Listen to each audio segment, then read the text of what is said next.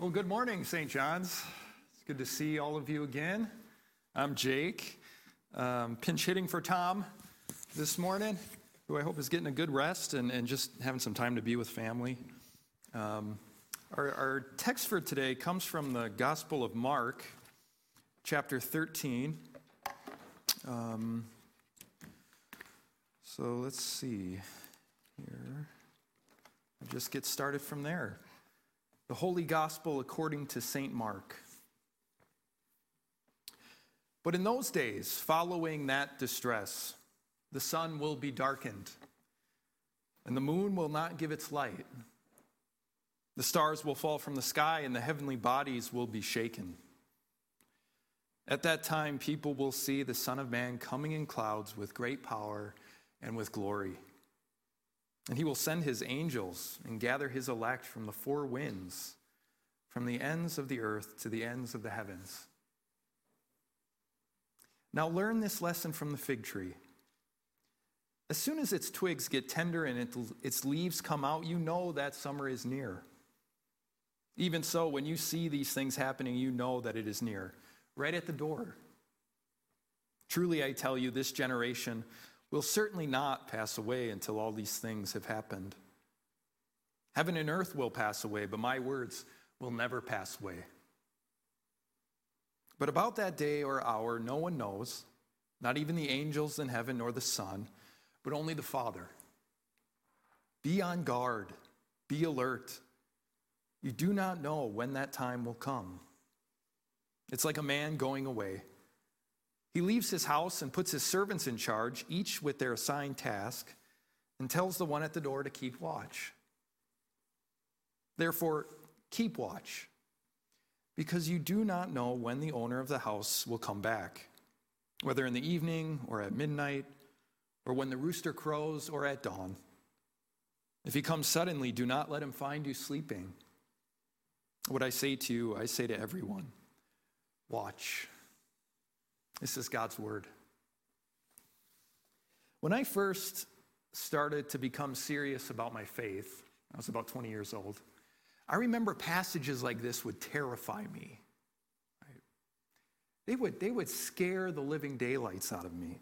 All of a sudden, existence as we know it, shattering around us, stars falling from the sky, the sun going black, the moon not reflecting its light, and Christ, as I imagined him then, with sort of this cold, stern look on his face, right? Coming on a cloud, come to throw me into oblivion, right? This is kind of where I was at that time. As my life looked at that time, I did not imagine I would ever be part of the gathered elect, the ones that Jesus brings to himself and takes to his kingdom, right? I wasn't really certain about that. And I remember wondering, when Jesus came back, where would he find me? Where would he find me? You know, I was in college at that time, and I remember thinking, is he going to find me sitting in my living room in the middle of the afternoon, watching sitcom reruns and eating out of a can of pork and beans? Right? I was terrified. He's going to find me wasting time. He's going to find me wasting my life. So I thought about this stuff, and I was worried about it. I probably wouldn't have admitted it. If you gave me a theological exam, I probably would have answered correctly, saying, no, I'm justified by grace through faith, apart from works prescribed by the law. Right? I would have answered the theological questions right, but deep down I was concerned.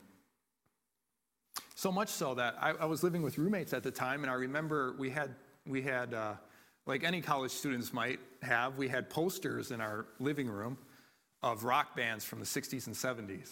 Right, like the Doors and stuff. And I remember seeing this documentary, which was like 30 years old, about how all these bands worship the devil. So I was terrified, and I ripped them all down from the walls. And it did make it a little awkward because they weren't my posters, right? So it was a little strange explaining sort of, Jesus coming back, why I didn't want this to be present in my life at that time, but right? I wondered, how is this Jesus going to find me? What is he going to see when he comes back on his clouds with the sun going black and the sky quaking. When you picture his face in that moment, what do you see? Right? What are his eyes telling you? What's the expression on his face? What's the tone of his voice? What is he saying to you? Is he a friend or an enemy? Right? We ask ourselves that question. It might tell us sort of where we are in our hearts, because I know it took me a long time to change my answer to that question. Who is this one looking at me when we meet face to face finally at the end? And it took me a long time to realize that this judge, Jesus, is judged in my place for me, that all of my sin, my failures, my pain, my brokenness, the pain of the world is thrown on this one, and he is judged for me and in my place. And that means that that face that I meet, the face that you meet, will be a face of uncompromising love. Those are the eyes we're going to see. That's the face that we're going to meet because of what he's done. See, this passage is a passage of uncompromising hope. It is a proclamation of hope. It is the fulfillment of the longing of all living things for all time, for true life and for true peace. That's what we have here. The one who restores creation, coming back to rescue creation, coming back to bring real justice. My one point today is simply this, that God transforms our present with his coming future. God transforms how we live now by the promise of his return. That is changing everything right now, that we are knowing that and feeling that in at least a small way right now, and that can change our lives. So I want to begin by just looking at verses 26 and 27, when Jesus says this, "At that time people will see the Son of Man coming in clouds with great power and glory. And he will send his angels and gather his elect from the four winds, from the ends of the earth to the ends of heavens." Now, it sounds like Jesus is riding a storm cloud, right? Like some salvific surfer coming on this cloud to come find us. But really what this text is getting at is that Jesus is bringing the cloud. He's bringing the cloud. Now, what on earth does that mean? It means Exodus chapter 13. Exodus chapter 13, especially verse 21. Well, you'll recall that Yahweh, God, is leading his people through the desert. And he takes the form of a pillar of cloud, right? A pillar of cloud by day and a pillar of fire by night. This is what Jesus is getting to. And this is what it says in Exodus 13:21. "By day the Lord went ahead of them in a pillar of cloud to guide them on their way, and by night in a pillar of fire to give them light, so that they could travel by day or night." See, this is not meant to be some frightening example or warning of God's power. It's a reassuring sign of God's presence. The cloud is God's presence, come to envelop the world, come to envelop and restore the earth. The pillar that led his people by day. This time it's not just for Israel, it's for the whole world that the presence of God is coming to. But it's not just God's presence.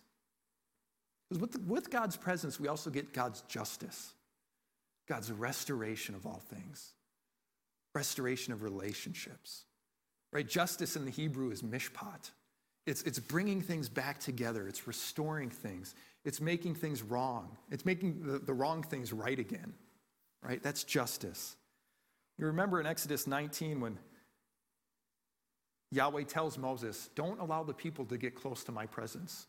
Right? Don't allow the people or even animals to get close to the mountain, to get close to the cloud where my presence is, or they will die. Because they can't come near me without restoration. They can't come near me without the relationship being restored. Remember that interesting moment in Exodus. And yet, so that's not good news for us, right? The guilty, the lawbreakers, that we cannot get close to God's presence without dying, that his presence is so beautiful and raw.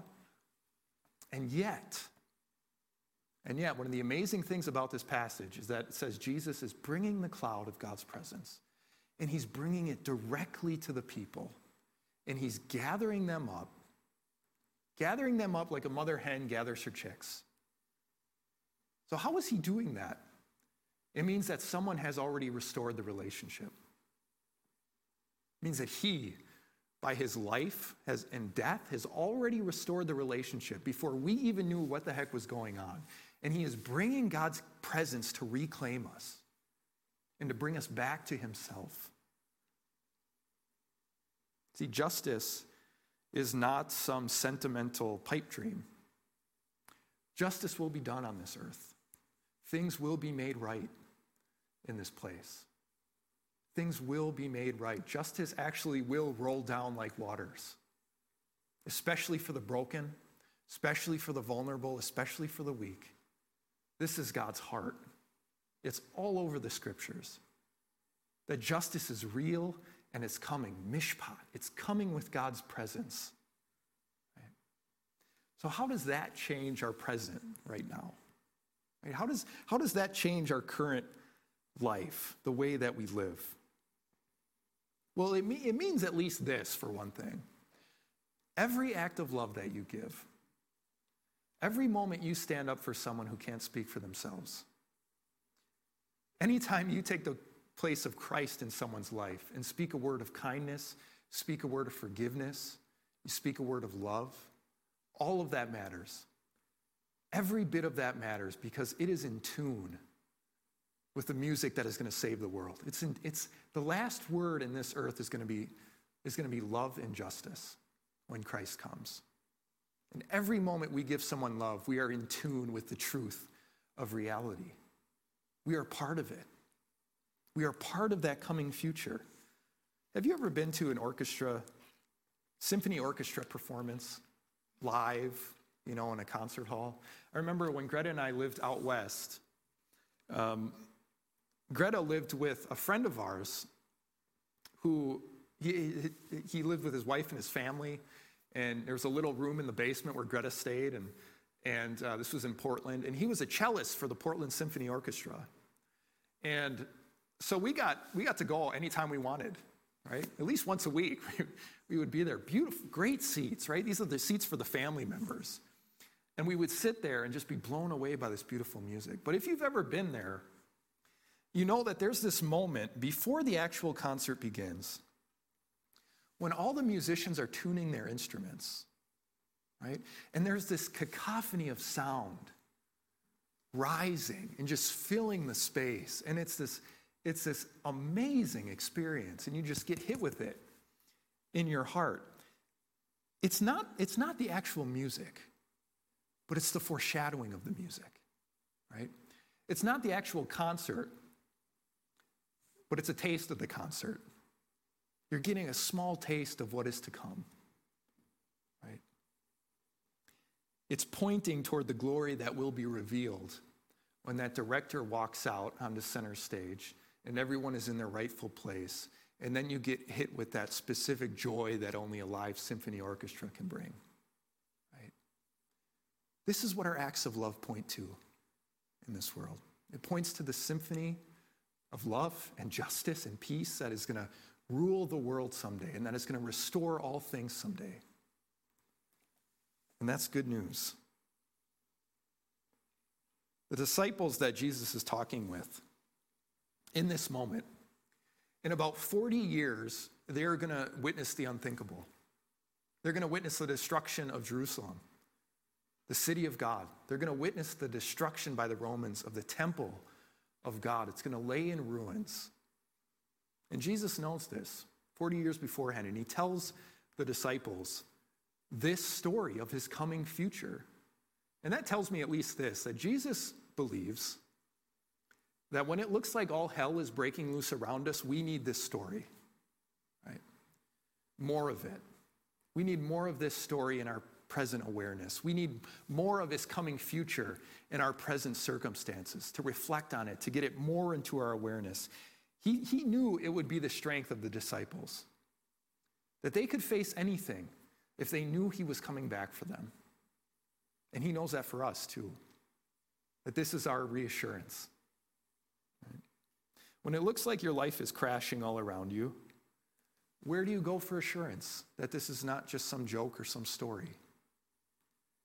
Where do you go for the promise? Where do you go for assurance?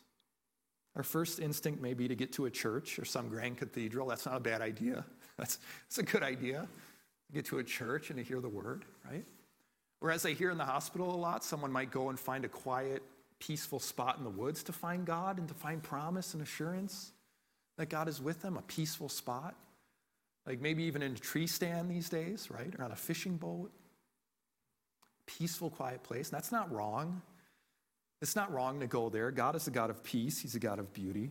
But there is something the New Testament, and especially Mark, is always pushing us to recognize. And that's that in Jesus Christ, God has torn the dividing curtains apart between himself and the world.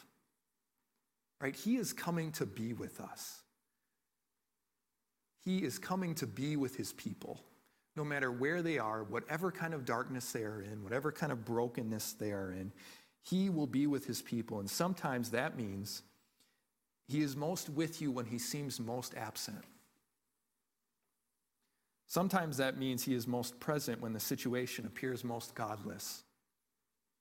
And how do we know this? If you look at the Gospel of Mark, there's these amazing bookends in the Gospel of Mark. Chapter 1, remember when Jesus is baptized?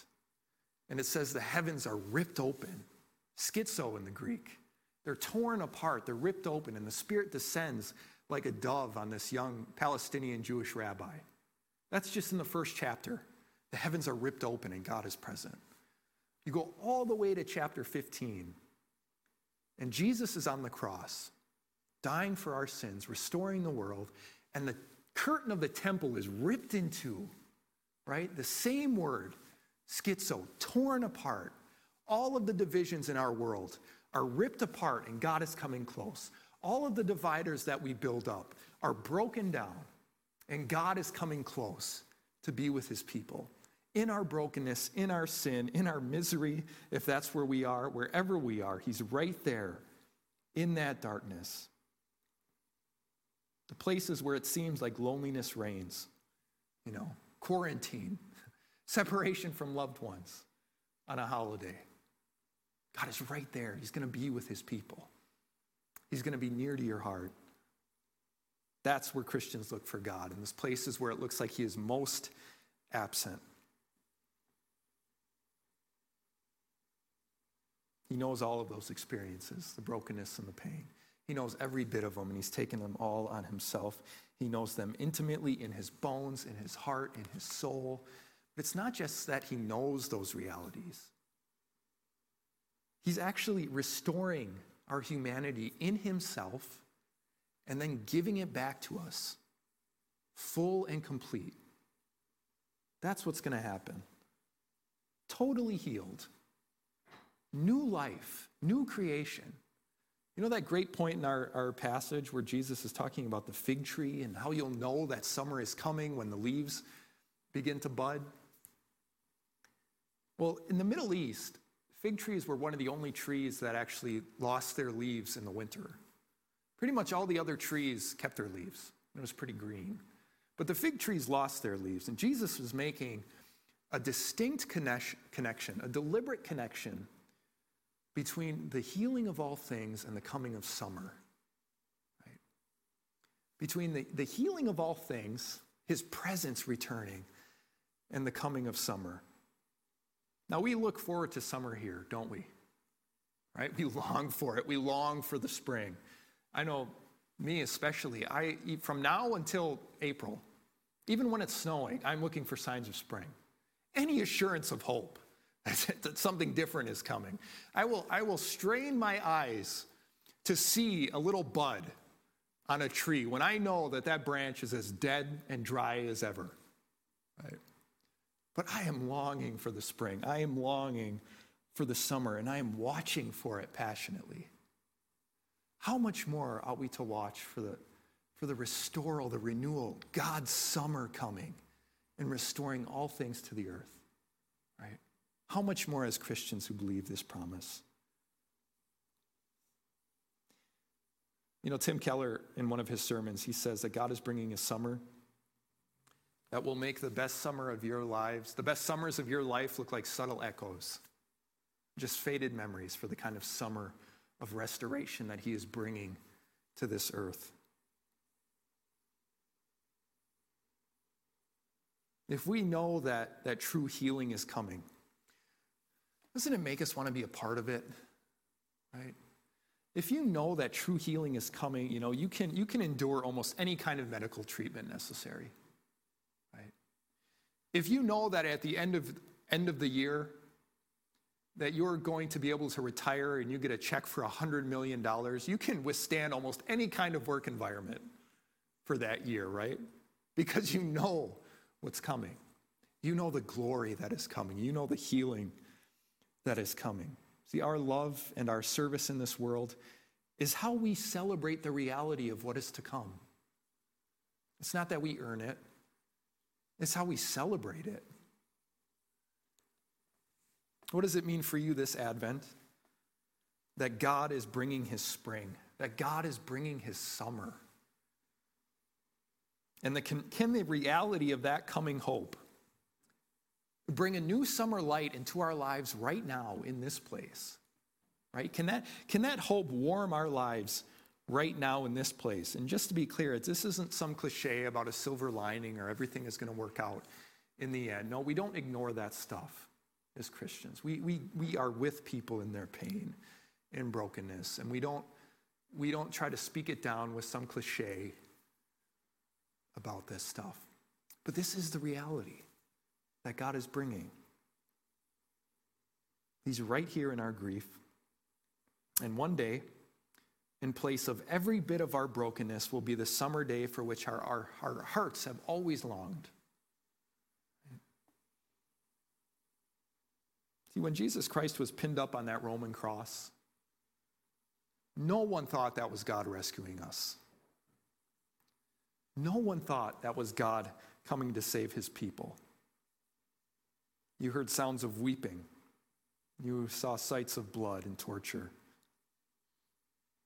And yet God was most active in the place where we would have thought he was most passive.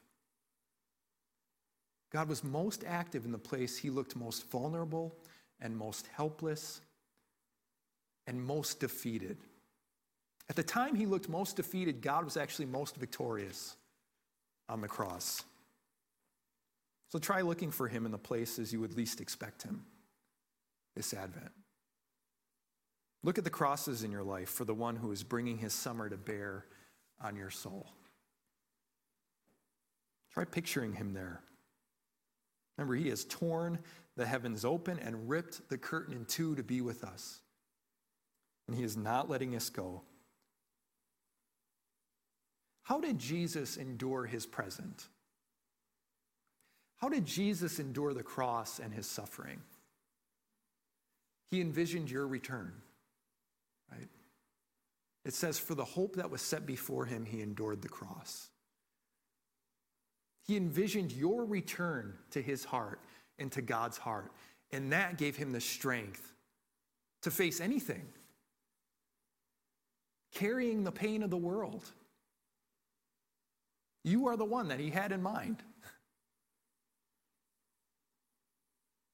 And knowing that he could endure hell because he envisioned your return to him means you can endure anything envisioning his return for you. Right? No matter what you face this Advent, whatever kind of pain or brokenness you're experiencing, our answer is not to just simply buckle down and grit our way through it, just kind of grind our teeth and grit our way through it. No. The answer is more of this. It's more of his coming future right now. It's more of the awareness of what's going to be right now. See, that changes our lives. That changes our now. That changes our present, doesn't it? When you picture his face and his eyes, what do you see? Who do you see there?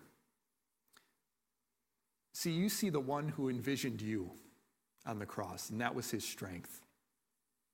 That's the eyes that you see. Those are the eyes that catch yours in the final moment, right? This moment is the consummation of a marriage, not the condemnation of a criminal. That is the Christian story. Jesus Christ answers the winter of our despair with a cosmic summer. And may the light of that summer begin shining in our lives right now, because God loves to change our present with his future. He loves to do it. Right? So let's pray together.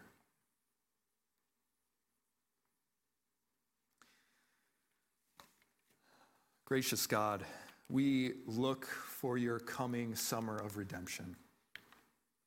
God, we open our hearts and strain our eyes at times to see where you are present. And we know that by looking at the cross, we know that you are sometimes most active and most present in those places where it seems like you are most absent. So God, reassure us of your presence. Reassure us of this story more and more, that you are coming, that you are coming. May we prepare our hearts to receive that face of love on that day. And Lord, may we prepare our hearts to receive you today in this meal, where your body is broken and your blood is shed for us.